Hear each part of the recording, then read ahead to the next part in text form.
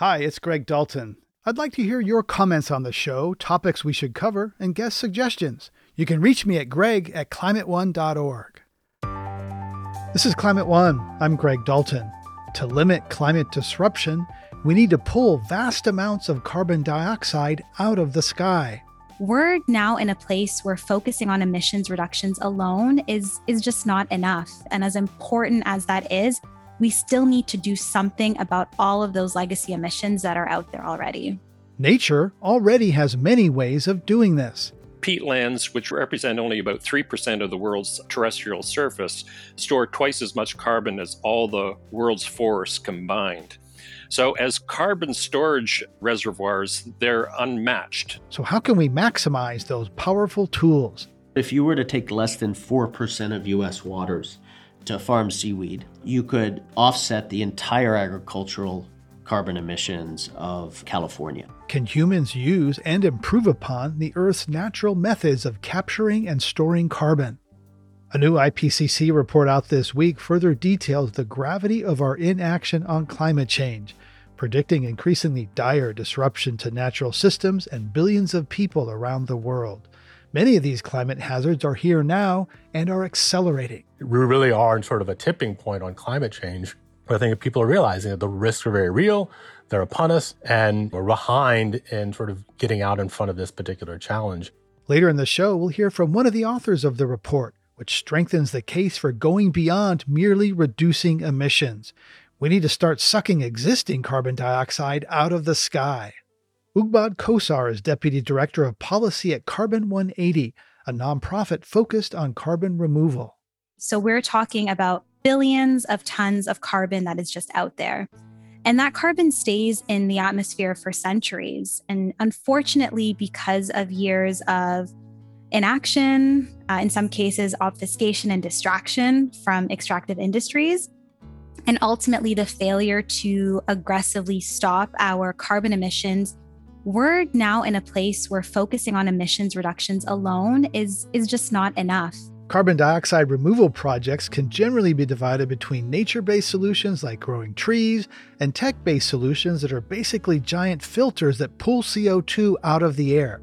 In both cases, the hope is to store that carbon for decades or longer. Next time, we'll take a deep dive into tech-based solutions. Today, we're focused on nature-based solutions like reforestation, regenerative agriculture, peatlands, and kelp. Kosar says it's difficult to rank them because they all have unique benefits and are appropriate in different contexts. When you look at something like their efficacy or ability to remove carbon, it does largely depend on what practices are being applied in what geographies, under which climate, and then even more granularity under which crop or tree type.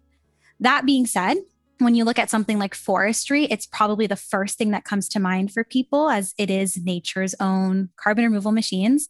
Existing U.S. forests already capture nearly 12% of our domestic emissions each year. So that's not an insignificant number. And if we are to apply different practices like reforestation, planting more trees, or improved management, so thinking about ways to change the way we manage our forests to increase carbon stocks, we're able to actually increase this carbon removal potential to be hundreds of millions of carbon dioxide each year. So that's a really significant number. And oftentimes reforestation is the one pathway that's the single largest opportunity.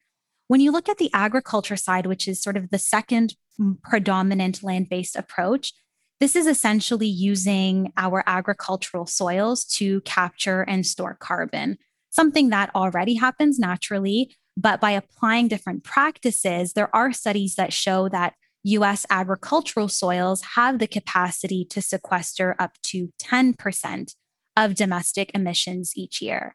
In addition to the carbon piece, they bring so many additional co-benefits outside of carbon. So whether it's cleaner air, cleaner water, in some contexts, improved productivity, and increased resilience to climate change. But there are limitations to these approaches. Right, so you can solve climate and solve a bunch of other problems as well. There's a lot of talk these days about durability of policy, because we've seen states and countries zig and zag on climate, There's also durability of these types of solutions. Planting trees sounds good, but just planting a tree doesn't mean it's going to grow to maturity, and trees burn. Yes. So when you look at durability, sometimes you may hear people say permanence as well. So the permanence of the carbon that's being stored. Ultimately, we want carbon to be stored as long as possible. That being said, we're talking about a living system. So carbon is going to just move through these living systems. It's just a natural cyclical process. So no matter what we do, some amounts of carbon are just naturally going to be released back into the atmosphere through things like respiration. Climate change is also putting pressure on durability of carbon storage. Referring back to the wildfires, for example, we're seeing that as much management as we want to do, and as much as we want to think about forest carbon management, a lot of those wildfires are just releasing that carbon right back into the atmosphere and therefore just getting back into that vicious cycle. So what we really need to hone in on for land-based carbon removal is something called monitoring, reporting, and verification, or MRV. This is really important because we need to better understand how carbon is actually moving through these systems and how much is actually being stored so that we are really meeting the climate goals that we're setting out to meet. For forestry, there is a tree nursery capacity issue. This is a major limiting factor when we think about reforestation. You need nurseries that help provide the seeds and the seedlings that are then going to be planted. Unfortunately, where we're at today, we need to actually increase annual production about 2.4-fold to meet the reforestation goals out there. So which ones of these work without human management and which don't need our help? Is it better to turn it in carbon into rocks, for example, than into soil or trees? So you can just leave a forest alone and it will be able to go through its photosynthesis processes. Unfortunately, because of climate change, it's not able to do that as well as it used to. So no matter what approach you look at, some amount of human intervention at this point is needed, unfortunately. So when I think about things like nature-based versus tech-based, sometimes that dichotomy gives the image of nature-based being natural, as in without human intervention, and technology being essentially of human intervention. And that's just not the case of where we're at right now. As much as we would love to allow these systems to just regenerate on their own and do what they need to do, which can happen in some cases, there is still a need for some amounts of human intervention with really any sort of climate mitigation strategy we're looking at right now. Yeah, I can't just put it on autopilot. What do you think of biomass energy with carbon capture and storage, where plant material is burned to produce energy, but the carbon is captured and somehow stored? The idea is this could be a power source with negative carbon emissions. Some of these ideas in the past, burning wood pellets, have turned out to be highly problematic. So what's your thought on that? The bioenergy space can be confusing and hard to navigate, truthfully. I think what's helpful is walking people through an example. So if you were to imagine that you work on a farm and you've harvested your crops for the year, you look back at the field and you see the stover that's left there. So your leftover leaves and your stalks, you have to do something with that before your next planting season. Something that's happening now in many cases is just open burns. So you just pile up all those leftovers and then you burn it. And obviously this is going to emit carbon. It's a fire. There's a lot of air quality implications, especially for surrounding communities, oftentimes our environmental justice communities, and just other effects like that. So this option that you're mentioning is you use that leftover pile as quote unquote feedstock or source of energy. And then you can burn it in a facility, as you mentioned, to convert whatever those leftovers are into useful things like energy or fuel. And then the facility is also able to capture that carbon emitted from the burning process and store it underground. But it's really important to know that there's a lot of concerns, there's a lot of questions and uncertainties in how we're actually going to be able to scale bioenergy systems without having impacts on land or having impacts on people or having impacts on other resources that we need, and still do it in a really sustainable way. Regenerative agriculture is the concept that certain practices like no-till Farming or planting cover crops or planting trees near farms, known as agroforestry, can sequester carbon rather than releasing it. What's the potential for that? I mean, there are a lot of benefits for things like regenerative agriculture. I think with climate smart ag practices, this is language that is used a lot more by the USDA now. Actually, they recently announced that they're investing $1 billion in quote unquote climate smart commodities. However, agro businesses are the ones that are actually co-opting this conversation, I find. So their sort of end game is actually markets and offsets, in my opinion, rather than really fundamentally cutting down emissions from their supply chains and also storing carbon in the soils that they use for their products. So there's a lot of different definitions that are out there. But overall, I think what's important is we're thinking about how can we implement practices like cover cropping or different agroforestry practices, or just even conservation tillage. So tilling your lands in a way that minimizes soil disturbance. These all can kind of fall under the umbrella of regenerative agriculture, which is really how can we improve our relationship with the lands that we're using to produce food, essentially. Right. And the regenerative agriculture space, which is dominated largely by white men, in part due to the legacy of the Homestead Act and other structural injustices. I think most people tend to associate environmental justice issues with industrial activities, fence-line communities, smokestacks, that's those sorts of images. How do environmental justice issues come into play when talking about nature-based carbon capture and removal? Environmental justice is everywhere and it touches everything that has to do with climate. So, land based carbon removal is definitely not an exception. I think there are different components to environmental justice, which could be important to keep in mind. First, you have sort of local versus global versus intergenerational justice. Now, in that lens, when you think about nature based solutions or land based carbon removal, here in the US, I think first, people just don't have access to capital to even get started in the space. And that creates the ultimate barrier and why you're seeing it being predominantly white dominated. It's very expensive to own and operate land. And then also accessing loans is another hardship and oftentimes discriminatory. So that's like the first environmental justice issue we see in the land-based side.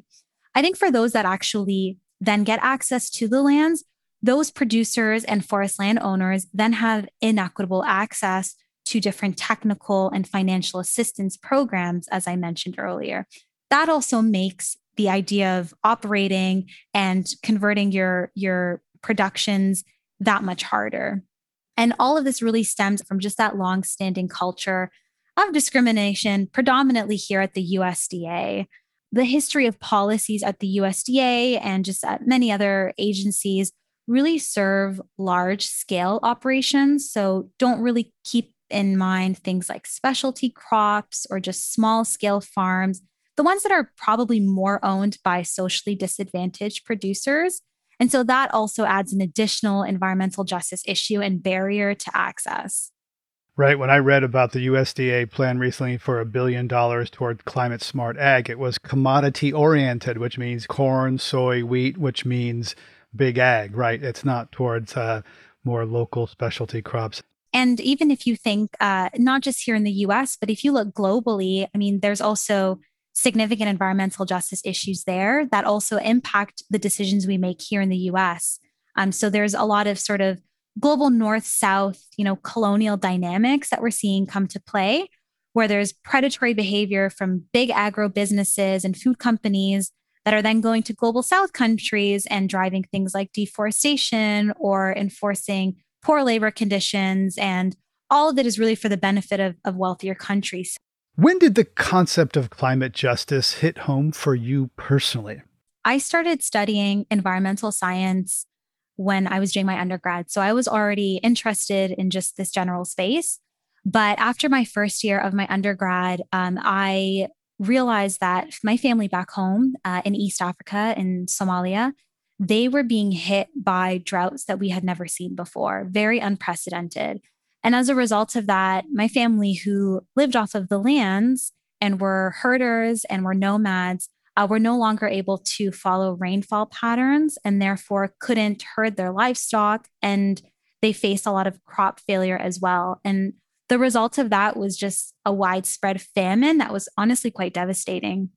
And I think that brought a lot of things into perspective for me. On one hand, I was sitting, I'm from Canada, so I was sitting in Canada in my classroom, and I'm learning all about these models and this impending climate crisis and things that are going to happen. And it was all numbers and it was very factual.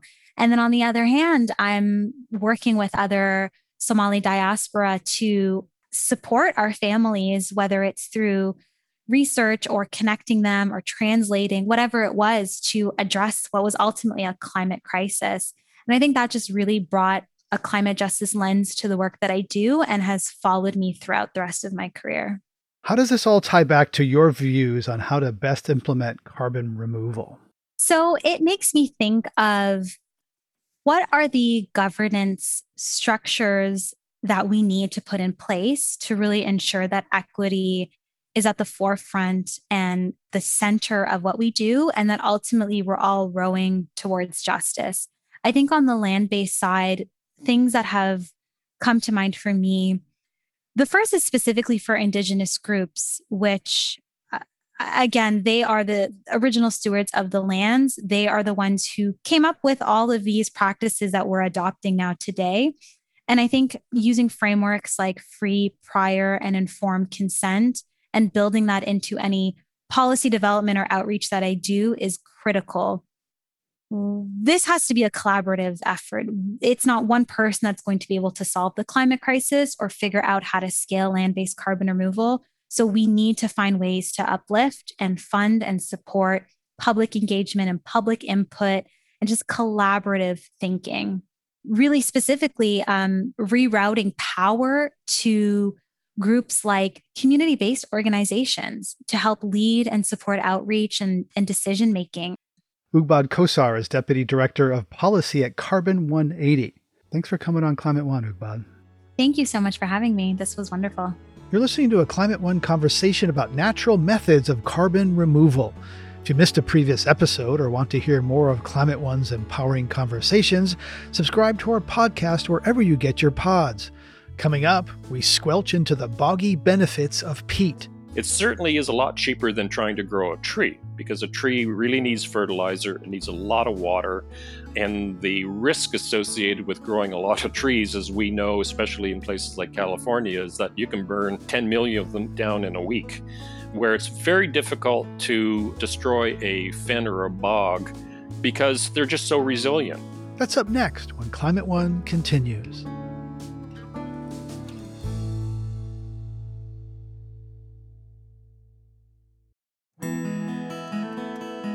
This is Climate One. I'm Ariana Brocious. When most people think of peat, they likely think of Scotland and whiskey. But peatlands exist in many parts of the world and can be a powerful tool in natural carbon sequestration. Peat is partially decayed vegetation that builds up over centuries. Peatlands, generally bogs, fens, swamps, and marshes, accumulate peat in waterlogged, oxygen-starved conditions, largely built on mosses. They can hold dramatically more carbon than trees, and they're also very resilient, except when disturbed by human activity. Ed Strusick is author of the book Swamplands, Tundra Beavers, Quaking Bogs, and the Improbable World of Peat. He described one of the most fascinating peatlands he visited for his book, on Banks Island in the very high Arctic.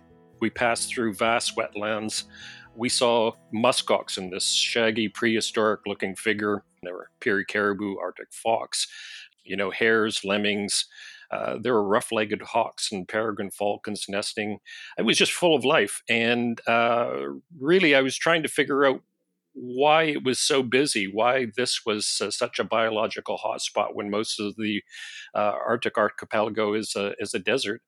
And the common denominator is really that it was peat. There's layers of peat all across that valley that are up to, 6 feet, 9 feet deep. And as every gardener knows, peat really is a wonderful medium for growth. And so this was, absolutely the beginning of an exploration of peatlands from all over the world, many of which we've lost, especially in the United States, where probably about 80% of the peatlands have been drained over the centuries. So, where does restoring and preserving peatlands rank in terms of a carbon removal solution? It ranks as high as it possibly can because if you think about it, peatlands, which represent only about 3% of the world's terrestrial surface, store twice as much carbon as all the world's forests combined. And if you look at particular peatlands, such as the Hudson Bay lowlands, which surround Hudson Bay in northern Manitoba, Ontario, and Quebec, they're the largest intact peatland in the world. They store 5 times more carbon than the equivalent area in the Amazon rainforest. So, as carbon storage reservoirs, they're unmatched. How quickly can peatlands soak up carbon dioxide if they are restored or re-wetted? I think that the most important thing is not so much that they sequester it. They do so to some extent, not as effectively as trees. But what you do by re-wetting it is you're keeping what's there in the ground. And I think that's really one of the more important parts of the equation is finding ways of restoring degraded peatlands so they don't emit more carbon dioxide than they are doing now. So, what are the tipping points where peatlands and other sorts of swamplands go from being carbon reservoirs or sinks to carbon emitters? I think the biggest factors are when we start disturbing it. And it does not like to be disturbed because once you dig up peat, it's exposed to oxygen, it dries out, and the carbon just goes poof up in the air. And I think that's the biggest challenge that we face right now. And going back to say the Hudson Bay lowlands, which are probably the most important carbon reservoir in the world, there are now I think over 1,800 mining claims in that area, and there are plans to build roads through it to get at those minerals. And many politicians are very supportive of this because they think it's going to be the next great economic driver in the country. But if it goes ahead, it's going to release an awful lot of carbon. Yeah, as you mentioned, humans have destroyed and drained a lot of the peatlands throughout the world. And in the US, Congress even passed multiple swamp acts in the mid 1800s to get rid of some of these lands. What were some of the reasons for that at the time? Well, it started off with the Virginia settlers who had a plan in place. They ran out of area to grow tobacco, and there was the Great Dismal Swamp on the North Carolina border. And the idea was that if they could drain it, they could expand their agricultural area. And one of the first companies to actually do this, corporations, was headed up by George Washington, and he used enslaved labor, including his own and his business partners, to try and drain it. And they weren't successful in growing crops. It just didn't work out that way. But what they did do was that they opened up enough area to cut down the white cedars, the Atlantic white cedars, which extended all the way from Maine down to the Great Dismal Swamp in order to produce cedar shake shingles. And this went on. Congress invested in the company, and Congress thought that this was a great idea, and they passed Swamp Acts in 59, 60, and 65 for the purpose of clearing the land for agriculture and for lumbering.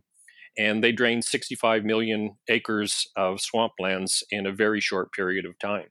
So, how much of that destruction, this destruction of peatland, continues today for uses like fuel or clearing land for agriculture? Still quite a bit, in fact, surprising an awful lot. If you look at Finland, Ireland, Estonia, they get, not a large percentage of their electrical power, but they get quite a bit of it from peat. They burn peat to produce electricity. In Canada and Minnesota, there's an industry built around, agricultural peat products. So that continues to be done. Africa is now beginning to look at draining their big bogs to produce electricity because they are a growing population and they don't have a lot of alternatives other than renewable resources, which they're not investing in because they're costly and the World Bank is not supporting that. So we're seeing quite a bit of that going on. And in Indonesia, they're draining peatlands to grow palm trees. Is there just not a widespread awareness of the carbon value of peat? I mean, why is this still being considered a fuel? You mentioned access to resources as one factor, but in places like in Europe, it would seem like they have other opportunities. They do. And, Europe is basically turning the tide, especially countries like Germany, the Netherlands, and Great Britain, the United Kingdom, are as well. One of the reasons being is that they're running out of peat. Germany, the Netherlands have lost, I think, over 90% of their peatlands, and they're suffering the consequences, not just because it's carbon that's been lost and trying to keep what's left in the ground. It's because by removing so much peat, they've lost an awful lot of biodiversity because there's so many critters in the world that rely on peatlands to nest. For example, in North America, we have 1 to 3 billion birds representing over 300 species that fly, from the southern United States and South America to the boreal forest peatlands to nest. And the other reason why Germany and the Netherlands and other countries are doing it is because by removing so much peat over the centuries, they've dug themselves below sea level. And with sea levels rising, now they're having a huge inundation of, storm surges that are swamping them.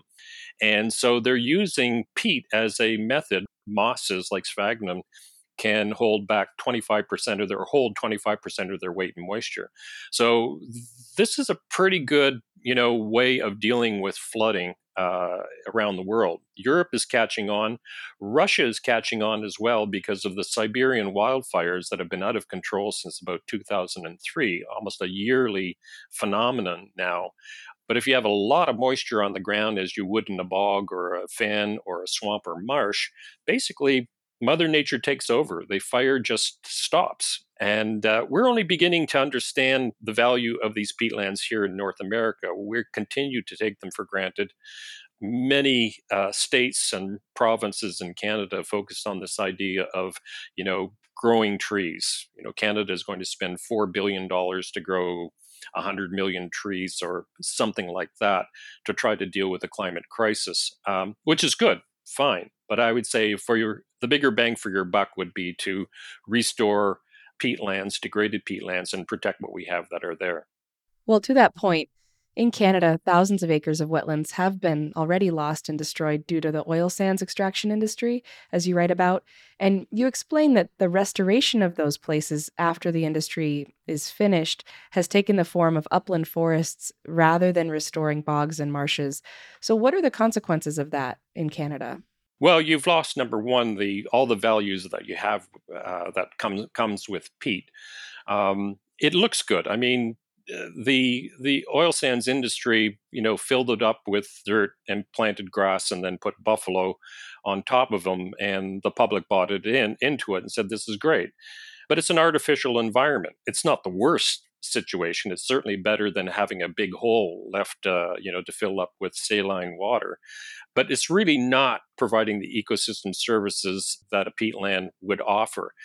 There are wonderful water filters. They're nature's way of filtering water. And we know this because, the Vikings and even the US Navy used to use bog water on long voyages because when sphagnum dies, it releases these polyglycerides, which block bacterial growth. And this helps keep water fresh.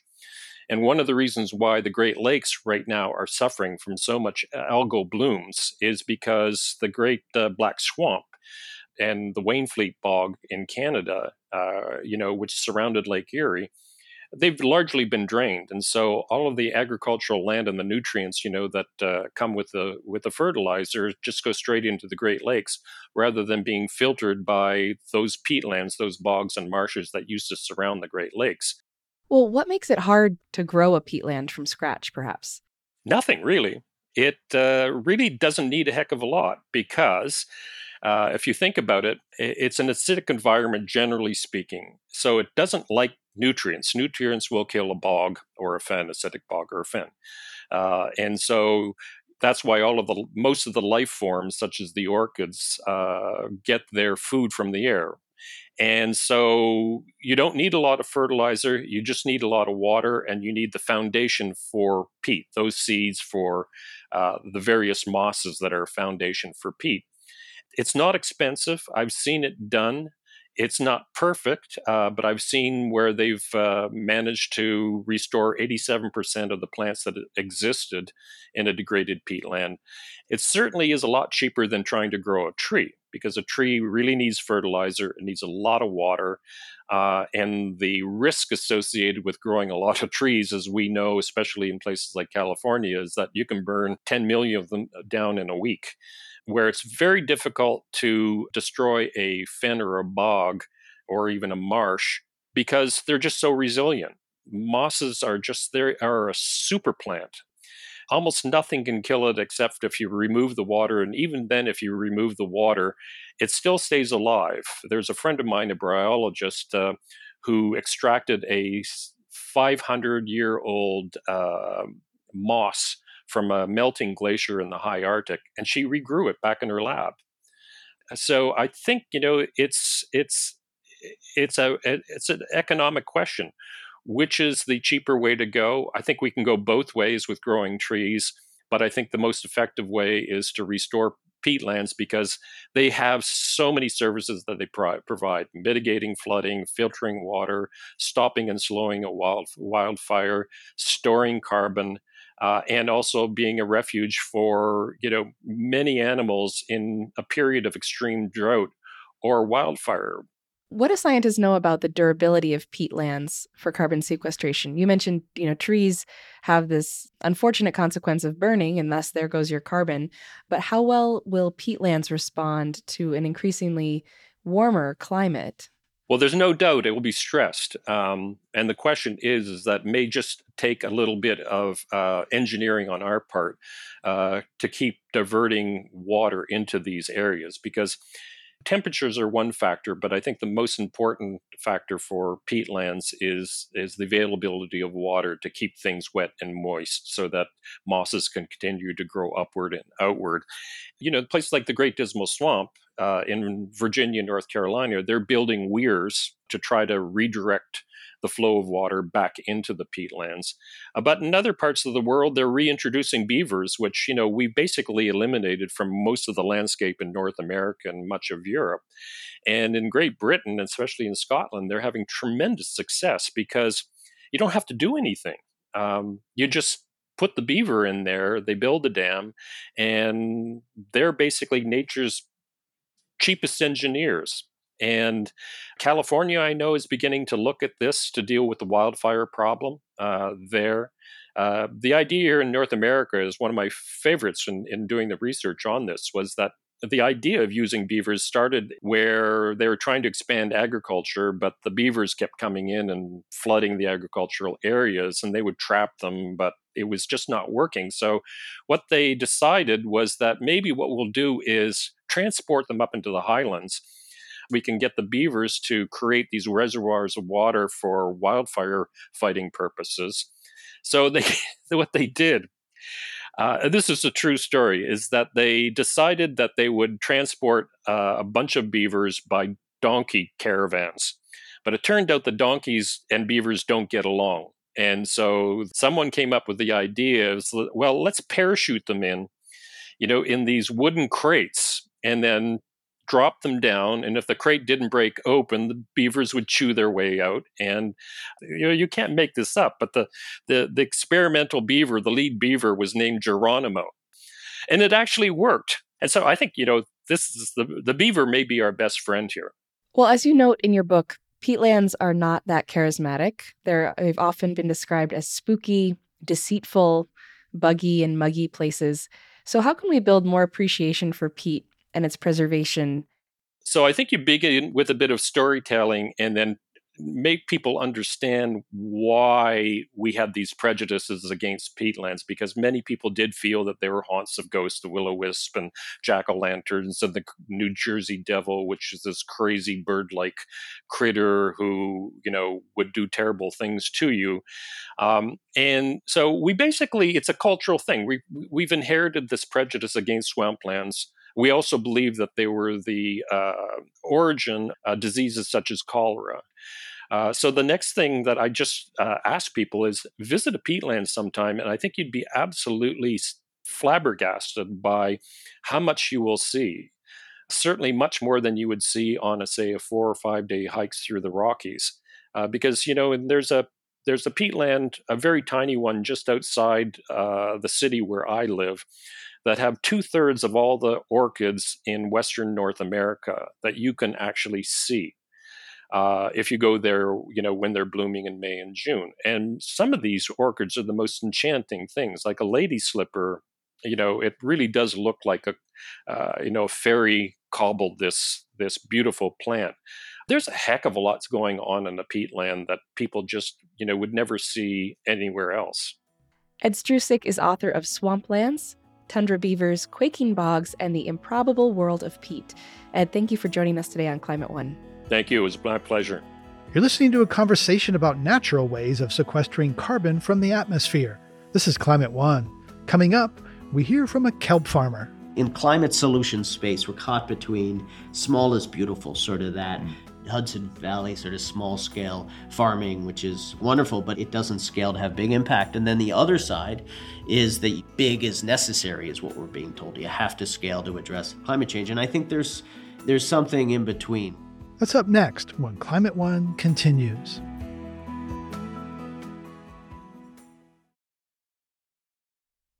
This is Climate One. I'm Greg Dalton. We're talking about natural ways to capture carbon from the atmosphere. But first, I want to spend a little time talking about the latest report from the Intergovernmental Panel on Climate Change.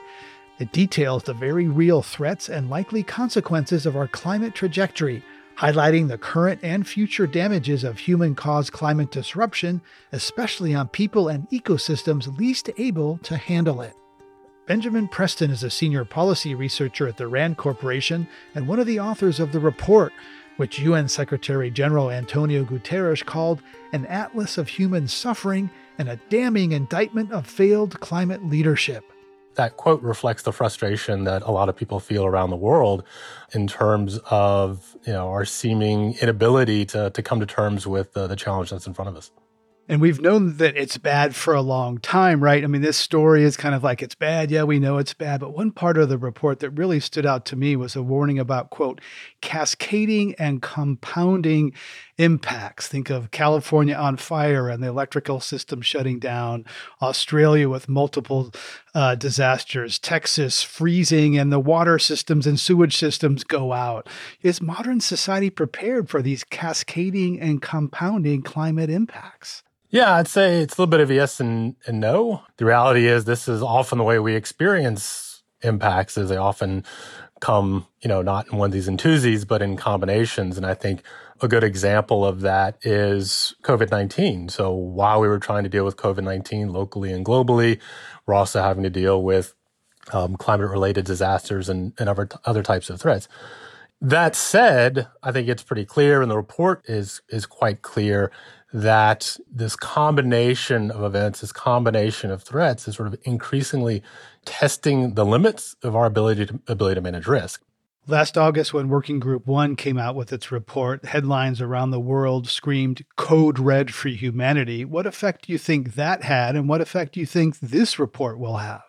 I've been working on climate change for 20 years, and I think we've really seen a groundswell of concern, of attention within the past several years. I think since 2015, when the world passed the Paris Climate Agreement and agreed to limit warming, everywhere we look, whether it's headlines, whether it's protests in the street, we see governments, the general public, the private sector, corporations, all stepping up and sort of declaring, like, we're in a crisis, we have a climate emergency, we have to do something about it.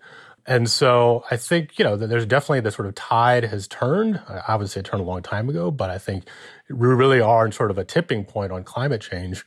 I think people are realizing that the risks are very real, they're upon us, and again, we're behind in sort of getting out in front of this particular challenge.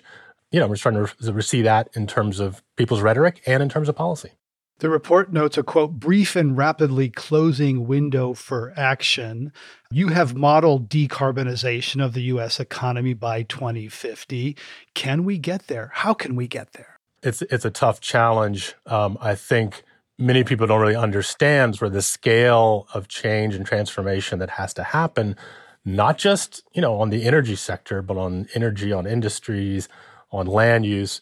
We're talking big societal changes in order to limit warming to less than 2 degrees or less than 1.5 degrees. That said, I think I've seen a lot of evidence that makes me confident, optimistic about what lies ahead. Our emissions right now, both in the U.S. and sort of globally, are lower than we would have anticipated a decade ago. And I think we're seeing real investment and interest in how do we enhance our resilience to both the climate we have today and the climate we're going to have tomorrow. So are we going to meet all of our targets by 2030 and 2050? I think that remains to be seen. But, I think it's really up to us to make those decisions and increase our ambition. And we have seen nations around the world increasingly ratcheting down their emissions, increasing their ambition, increasing investments in resilience, increasing support for developing countries that are most vulnerable. So cautious optimism, I would say. Yeah, I just want to hold on to that for a moment on this day when we're seeing this report, which is quite unsettling, and that you are seeing some optimism. Though under the current national policies, heating will reach an average estimate of about 2.7 degrees Celsius warming by 2100, according to Climate Impact Tracker. We can get to 2.4 if countries fulfill their official pledges and goals. That's still too high, and the people who contributed least to the problem are most vulnerable. What does the report say about climate justice and equity? For me, that's one of the big take-home messages from this particular report is that message of equity, of fairness, of justice comes through quite strongly, particularly in my chapter that I co-led, which is really on sort of the intersection of climate action, sustainable development. The way we really frame this is that, if you want to achieve big reductions in emissions, if you want to enhance resilience, if you want to really boost and accelerate the pursuit of sustainable development, those are all ambitious objectives, worthy objectives. But in order to get there, you really have to think about equity and inclusion in that pursuit. That means bringing everybody along. You can't leave individual nations, certain segments of society on the sidelines. The solutions have to work for everyone. And absolutely, and this has been a consistent message from the IPCC for years, which is that those of us that are most vulnerable, and either whether we're talking about people or ecosystems, are the ones that are going to bear the brunt of climate change, both now and in the future. And therefore, we need to prioritize protection, consideration, and support for those vulnerable individuals, communities, regions, cities moving forward, if we're really to have a hope of getting on top of emissions, limiting warming, and enhancing our resilience. You led the chapter on climate resilient development pathways. What synergies and trade-offs do you see between adaptation, mitigation, and sustainable development? When we talk about climate change, we often look at it fairly narrowly, right? We're trying to anticipate how the climate's going to change and how do we respond to the risks that emerge. But our chapter, what we're trying to do is take a little bit step back from that and say, yes, we need to address climate change, but we also globally need to continue to lift people out of poverty. We need to provide air quality and water quality. We need to protect ecosystems, whether on land or in the oceans. We need to provide education, provide healthcare. These are all big development agendas and have been for quite some time. And so what we try to do is sort of look at how do we tackle the climate change in the context of some of these types of objectives. The issue is if you don't design your policies carefully, there's also the potential for trade-offs, right? So, for example, if we adapt to a changing climate simply by pouring concrete everywhere and hardening our environment, hardening our infrastructure, what does that do? Well, it further degrades ecosystems and nature, which is already under pressure from a changing climate. So we're worried about poorly designed policies actually exacerbate vulnerability, exacerbate inequities. And I think the report overall is fairly clear that it's possible to take advantage of the synergies and avoid a lot of the trade-offs. But again, some of the devil's in the detail, and how we design and think about policies, when we implement them, where we implement them, what we choose to do is going to have a big influence on whether we see more of the synergies or more of the trade-offs. Benjamin Preston is a senior policy researcher at the RAND Corporation and one of the authors of the most recent IPCC assessment report. Ben, thanks for sharing your insights as we absorb this heavy report. My pleasure. It's been great. The oceans have been absorbing huge amounts of carbon dioxide for decades, protecting us from mind-blowing amounts of climate disruption. Though their ultimate capacity is limited, some are exploring kelp as another nature-based method of carbon sequestration and a sustainable source of food. Kelp, or macroalgae, absorbs lots of carbon as it grows, and then when it dies, it falls to the sea floor, where it can stay for decades or longer. It's unclear how much carbon is stored because few scientific studies have directly measured that process. Some companies are even trying to harvest and bury kelp to accelerate carbon storage. Today, we're featuring an excerpt in collaboration with another climate podcast, Heat of the Moment, a partnership between Foreign Policy and the Climate Investment Funds. Host John Sutter brings us the story of Bren Smith, a former commercial fisherman turned regenerative ocean farmer. I met Bren Smith once before. I spent some time on his boat as he made his way down the coast from Connecticut to Manhattan to take part in the 2015 People's Climate March. A few things struck me about Smith right away. Here was this guy trying to reorient the way that people think about and use the oceans, yet he's not really an environmentalist or a foodie. I also found it fascinating that he's a person who spends a ton of time out on the water, yet he doesn't know how to swim. Yes, I don't know how to swim. But most fishermen, northern fishermen, don't know how to swim. Like, what are we going to, we say it prolongs your death. But I'm also allergic to shellfish. So this is how dumb a job for me. Like, I'm allergic to shellfish. I can't swim. I don't like kelp, right? And I don't like hanging out with environmentalists all the time. And here you are. It's funny because I don't think of myself as an environmentalist. And it's just culturally where I come from. My parents were American, but I was born and raised in Newfoundland, Canada, a little fishing outport. It was the most eastern point in all of North America. And you can imagine it was the ultimate artisanal fishery. It was the fishermen's co-op next door. All the houses were painted with leftover boat paint, so like greens, oranges, reds. We were selling cod tongues door to door. And all I ever wanted to be was a fisherman. And I look back and I wonder, why didn't I want to be an astronaut or something? And it was because I'd see them go out in the morning and they own their own boats. They have these self-directed lives. They succeeded and failed on their own terms. And they had this pride of feeding their country, right? It just seemed to me as a little kid, it was a soul-filling job. So that's what I did. And I dropped out of high school, much to my parents' horror, and headed out to sea at the age of 14. So what did that feel like at the time? I imagine it sounds like dangerous in some ways, exciting. What was your perspective then versus, what you know now about like kind of the bigger picture of what's going on with fisheries? In the 1980s, and I think all of society was in a boom of resources, right? And it just seemed like the fish were endless and we could just hunt the seas forever. And then also this incredible solidarity of just being like part of a tribe, really, of people that are out there chasing fish around the globe. So it was so different in that now I still want that job, like a climate job that we can write and sing songs about that's soul-filling, but one that is not extractive. But I just didn't have an awareness then, and it just wasn't a discussion in the industry. And now it's it talked about all the time on the boats, where the fish are, whether we should be fishing, and what the industry should look like. What was going through your mind at the time? I imagine it's amazing life being out at sea in that way. Yeah, I mean, although I see my life as one of ecological redemption, I don't regret that time. I mean, a lot of people treat sort of fishermen and coal workers, so those of us that were working in the extractive economy, almost as criminals, like we're to blame. But we weren't to blame. Society was to blame, the captains of industry, governments that were subsidizing large factory fleets. And I just was doing something I loved. And fishermen are, the last hunters on earth for a commercial food, and we should really, really honor that. It can't look and act the same way, but it's a beautiful way to make a living. Was it a moment that led to sort of a change of career and change of direction for you, or because you're no longer fishing in the same ways that you were?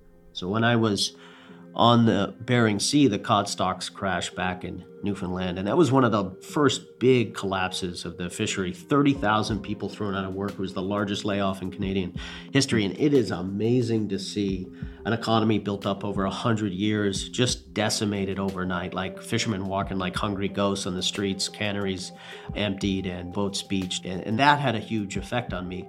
there had been many people talking about overfishing in the environmental conservation community, but they presented it as birds, bees, and bears, just like they talk about climate change. And that does not resonate with those of us that are trying to make a living. But what I realized when the cod stocks crashed was there aren't going to be any jobs on a dead ocean.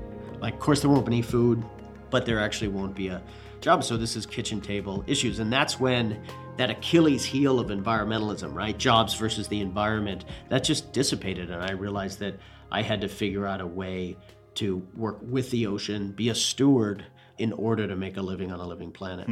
That's a big realization, right? The no jobs on a dead ocean, and to align in some ways with environmentalists who had seemed to be at odds with you and the fishing community previous to that. When was this, and what was that like for you? There's this moment of hopelessness that you think this is the end of a way of life. So for me, first it was filled with sadness and seeing a culture begin to disappear, right? Suddenly the songs shift to the cod being gone, and you go to Newfoundland, and that's a refrain you're hearing all the time in the bars and the shanties that are sung now, and that's just absolutely heartbreaking. That makes me also think about, quote, just transition for people who work in fossil fuel industries, but also in fisheries, frankly, and what happens to workers who will be laid off as jobs change or might need retraining or that kind of thing. I'm wondering what your thoughts are on that. I'll tell you what a just transition is not. There's a story we always pass around in Newfoundland, which is, the fish plant closes, and this woman from New York comes up, and she's going to repurpose the cannery and hire everybody and bring jobs back to the community. And the community asks, okay, this is so exciting. There's a meeting, and they ask, what are we going to be making? And she says, seat belts for pets, right? And that's not a just transition. That is a soulless, empty job, right? And we don't want that. We're not going to go to work for that. The other side of what just transition isn't is this other story that's told, which is a fisherman gets a great buyout. His boat is beached. It's a really great chunk of money. He buys a new truck, and every morning he wakes up at 4, drives down to the docks, and drinks himself to death, right? This isn't about money. So it's not about any job, and it's not just about cash. This is actually about a meaning and culture. And those jobs that need just transition are those jobs that people write and sing songs about, like the farmers, the coal workers, the steel workers, the fishermen. There's a reason they have these iconic roles. And there aren't any good songs about lawyers out there. There are tons of good songs about fishermen and farmers and coal workers. And so those are the jobs we need, those soul-filling jobs. And the question is why? It's agency that is a deficit in the economy. So I've seen you described as a 3D ocean farmer. Can you tell me what if you'd like to be described that way, and B, what does that mean exactly? Yeah. So, it's funny. The industry is new enough that we're still searching around what to call it. Now, I'm thinking of myself much more as a regenerative ocean farmer, very much like the regenerative land-based farming. And I think what makes it different, if you ask the ocean this really simple question, you're like, okay, what does it make sense to grow? The ocean says to you, why don't you grow things that you don't have to feed and don't swim away?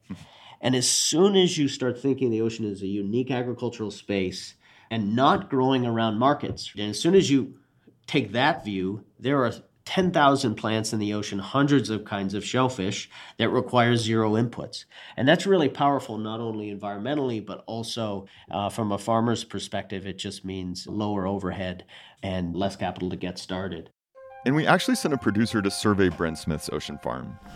So this hauler can haul a lot of weight. His farm manager, Jill Pegnataro, demonstrated how they use a pulley to harvest the kelp. And so when you think of our farms, think of it as almost like an underwater garden. We have anchors on the edges of the farm, and then ropes up to the surface to buoys, and then horizontal lines down below, a rope scaffolding system. And from there, we just grow as many crops as we can. We grow our kelp, which is a type of seaweed, scallops, mussels, oysters, and really take a polyculture approach. And there are a couple benefits to this. One is that it's all underwater, so it's a low aesthetic impact. Like you come out, I run these eco tours. You come out to the farm, and there's nothing to see. It feels like a total ripoff. There's just some buoys, right? People are expecting to see all this stuff. But that's good. The oceans are these beautiful, pristine places, and we really want to keep them that way. So that low aesthetic impact is really key. There was a great study that came out that showed if you were to take less than 4% of U.S. waters to farm seaweed, so networks of farms up and down the coast, you could offset the entire agricultural carbon emissions of California. And importantly, it's scalable. Like in climate solutions space, we're caught between small is beautiful, sort of that Brooklyn artisanal food, Hudson Valley sort of small scale farming, which is wonderful, but it doesn't scale to have big impact. And then the other side is that big is necessary, is what we're being told. You have to scale to address climate change. And I think there's something in between, which is really models around scaling for replication and using natural production like cultivating kelp to sequester carbon and nitrogen, things like that. So we really believe in the scale, but we really want to do it the right way. Tell me a little bit more about your vision for what happens with the kelp. It sounds like part of the idea is to grow kelp for kelp's sake, in the sense that it keeps carbon in the ocean or stores it in the ocean floor.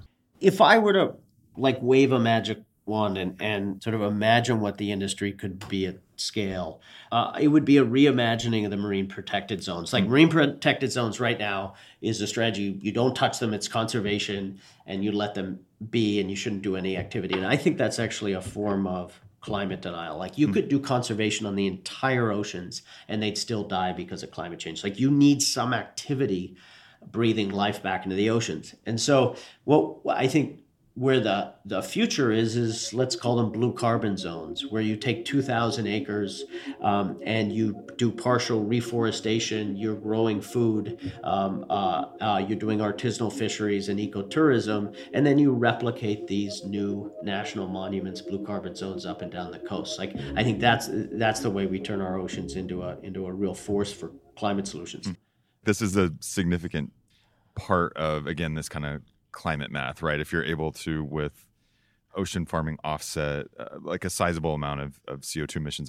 I guess I wonder what it's like for you when you think about the scale of what's going on, if it's an exciting challenge or if it is daunting and frustrating that there's just, so much pollution that's still happening in terms of the atmosphere and a lot that needs to be drawn back. Where the hope comes from at this point is that humans are pretty good when their backs are against the wall, and we get really good at things quickly. So for, what happened with fishing was we got too good at fishing, right? And let's just get too good at climate solutions. But what I'm actually worried about is that we de-link addressing climate change with addressing inequality and sort of the deep injustices in our economy. The exciting thing about this is that we kind of have a blank slate and we can do food right. We can do agriculture right. And we actually build something beautiful out in the ocean. And if we have to keep linked, solving climate change we can draw down carbon while we lift up communities. And if we keep those together, we'll get the political buy-in we need for policy and for armies of people going out there every day with their blue-collar innovation to address climate change. That was Bren Smith, an ocean farmer and co-founder of the nonprofit Green Wave, talking with John Sutter, host of the Heat of the Moment podcast. Find a link to their recent series on our website. Today on Climate One, we've been talking about natural forms of carbon sequestration. Next time, we'll discuss tech solutions for pulling carbon dioxide from the atmosphere. Climate One's empowering conversations connect all aspects of the climate emergency. To hear more, subscribe to our podcast wherever you get your pods. Talking about climate can be complicated, awkward, difficult, and it's also critical to address the climate emergency.